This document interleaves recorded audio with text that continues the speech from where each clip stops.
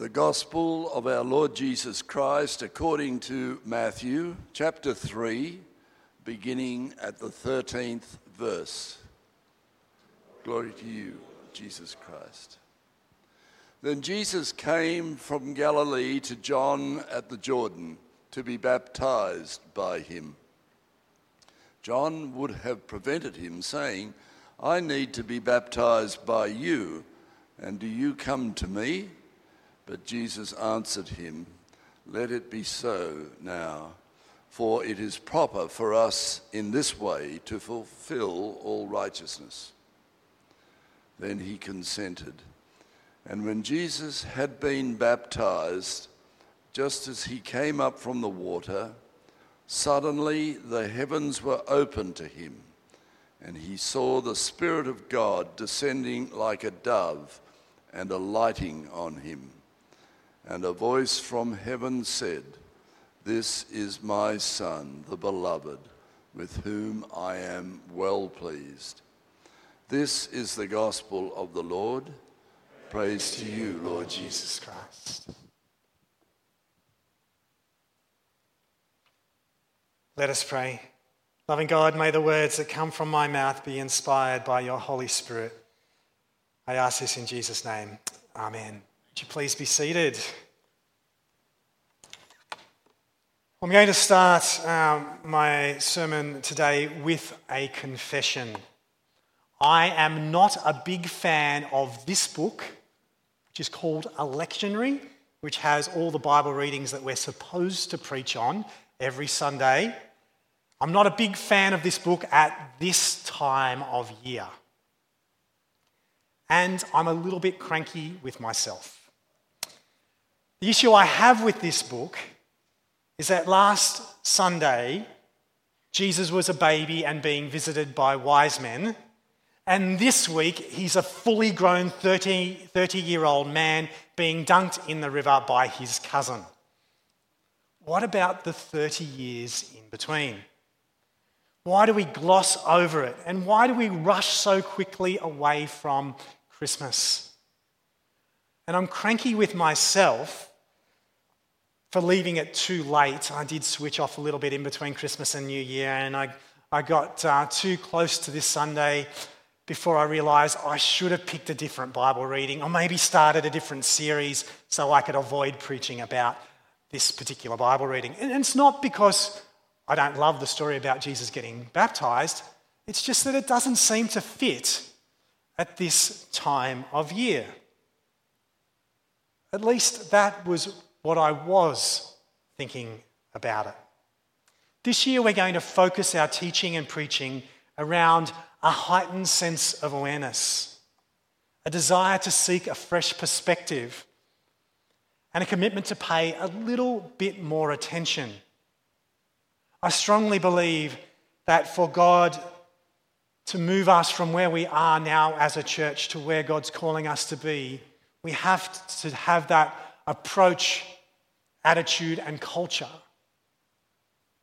of a heightened sense of awareness, a fresh perspective, and paying a little extra more attention.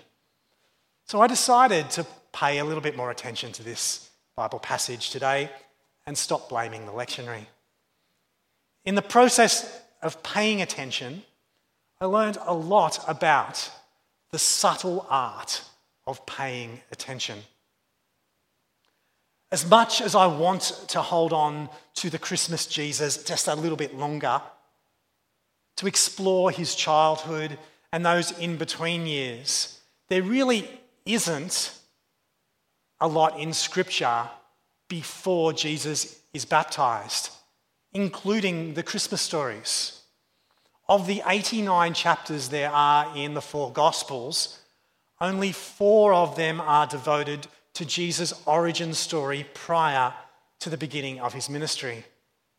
And of those 4 chapters, there's only a measly 12 verses about one incident as a 12-year-old where Jesus is lost by his parents and found in his father's house at the temple. As much as I would like to have answers to questions like, did Jesus always know that he was the Messiah, or did he find out at some point in his life If so, where and when? What was he like as a child? And what were Mary and Joseph's parenting style like? Did Jesus perform other miracles before the wedding of Cana? And was he popular with his peers? As burning as those questions might be in my mind, I don't get any of those answers from Scripture. Some of you might be aware of a comedy current affairs game show called Have You Been Paying Attention? When a comedian doesn't know the answer, they'll often make something up with the express intention of getting a laugh. Now, there are ancient writings that do have details of Jesus' life pre the age of 30, but they are not considered gospels, and they are widely considered by biblical scholars to be made up. Not for comedic purposes, but more in the Jewish midrashic tradition that fills in the gaps in between Scripture. I like to consider it a little bit like modern day fan fiction. While the very best that we can do is speculate about Jesus' years between 0 and 30, we can learn something about paying attention from today's passage, both to ourselves and to others. We get a very small glimpse of the relational connection between Jesus and his cousin John the Baptist. It's not a lot, but there's enough there to pay attention to. The verses before the passage that Bruno read for us, Matthew 3, verses 1 to 12, set up John's baptismal ministry. John was a big deal. People came from Jerusalem and all of Judea to come and be baptized by him in the Jordan. Yet as Jesus approaches, we don't get a sense at all that John is acting like he's a big deal, particularly in front of Jesus.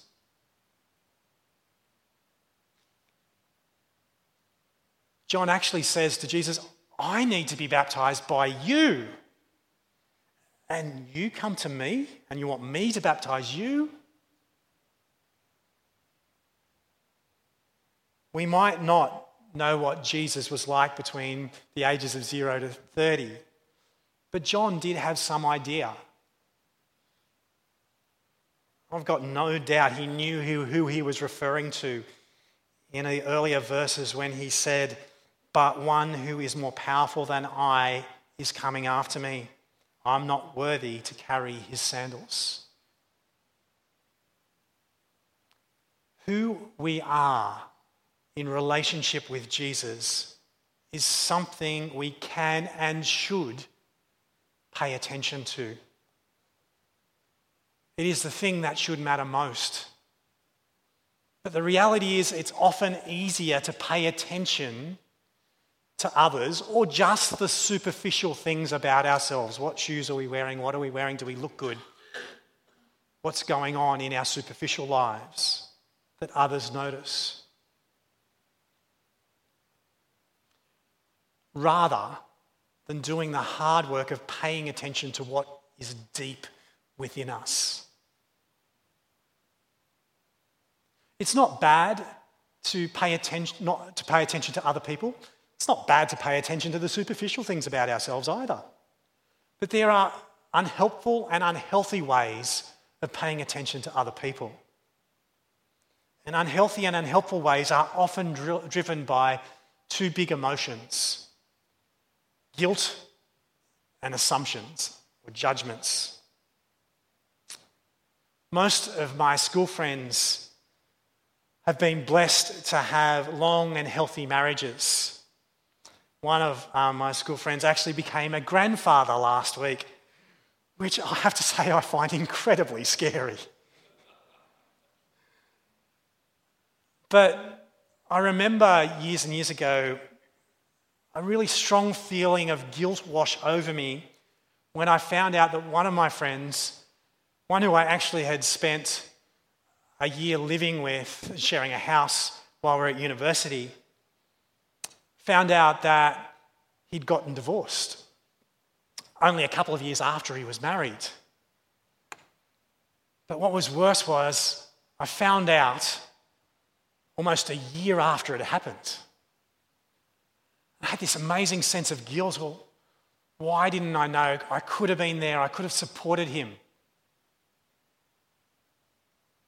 The truth was that none of my friends knew.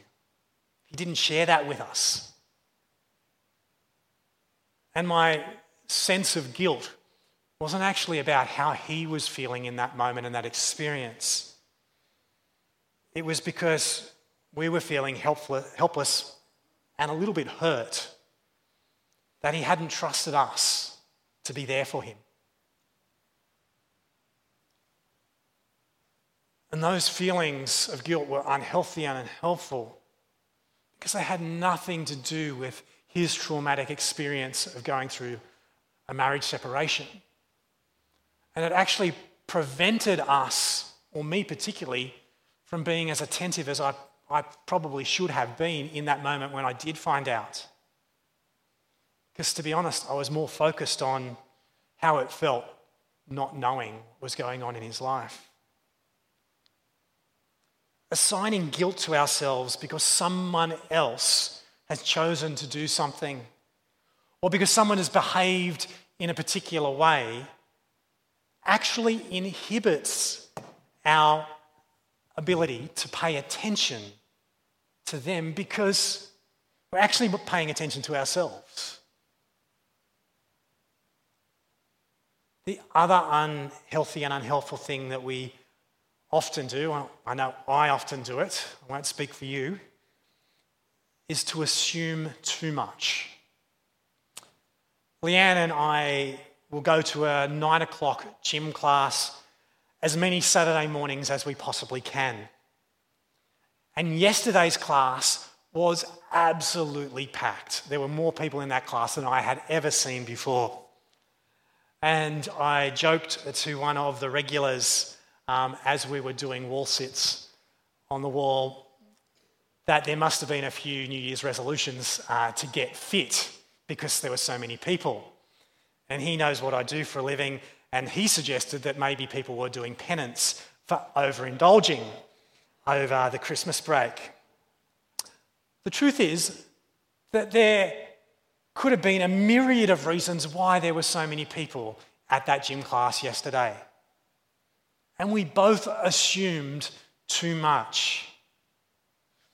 Quite possibly some had made New Year's resolutions. Quite possibly some had overindulged. But there would have been no way that either of us would have known who was who. And it didn't really matter either. What we should have been doing is paying attention to our instructor about what we were supposed to be doing at that moment and what was coming up next. There will be a range of reasons why people are at church this morning. A range of reasons why they've come physically in person to this building. Why some are joining us online right now, or might be joining us later in the day or later in the week even. It's unhealthy and unhelpful to assume we know or understand why others are here. There'll be others here that aren't here this morning for at least as many reasons, maybe more. It's also unhelpful and unhealthy to assign guilt to ourselves because we don't know why they're not here. They might be in hospital, but they might have chosen not to tell us for a reason. They might be visiting family in another state. They might have heard that I was preaching this morning. They might not have felt like getting out of bed this morning. Removing the unhealthy and unhelpful things we pay attention to actually gives us space to heighten our awareness It gives us a desire to seek a fresh perspective and a commitment to pay a little bit more attention to what God is actually doing through the work of the Holy Spirit. One of the things that I've found that the Holy Spirit will sometimes do is actually prompt me with a name of a person that I might not have otherwise thought of, whether they're in the building or not. But the Holy Spirit will move in lots of different ways if we give the Holy Spirit space instead of crowding it out with our guilt and assumptions. We don't see John the Baptist assuming anything when he sees Jesus. He could have easily have assumed that this guy that he's known for 30 years has finally done something wrong and he needs to come and be baptized. But he doesn't assume that at all.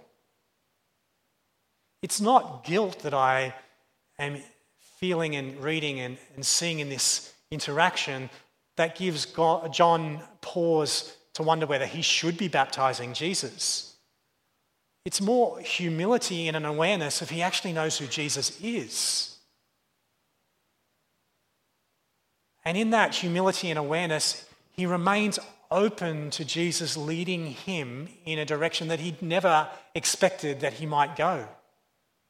That he actually gets an opportunity to minister to Jesus and be a part of revealing Jesus to a wider audience, something that only maybe he and the closest family members might have known up until that point. Humility and a relationship with Jesus overcomes guilt and assumption any day of the week. But more importantly, I think humility and relationship with Jesus lay a foundation for our ministry to begin.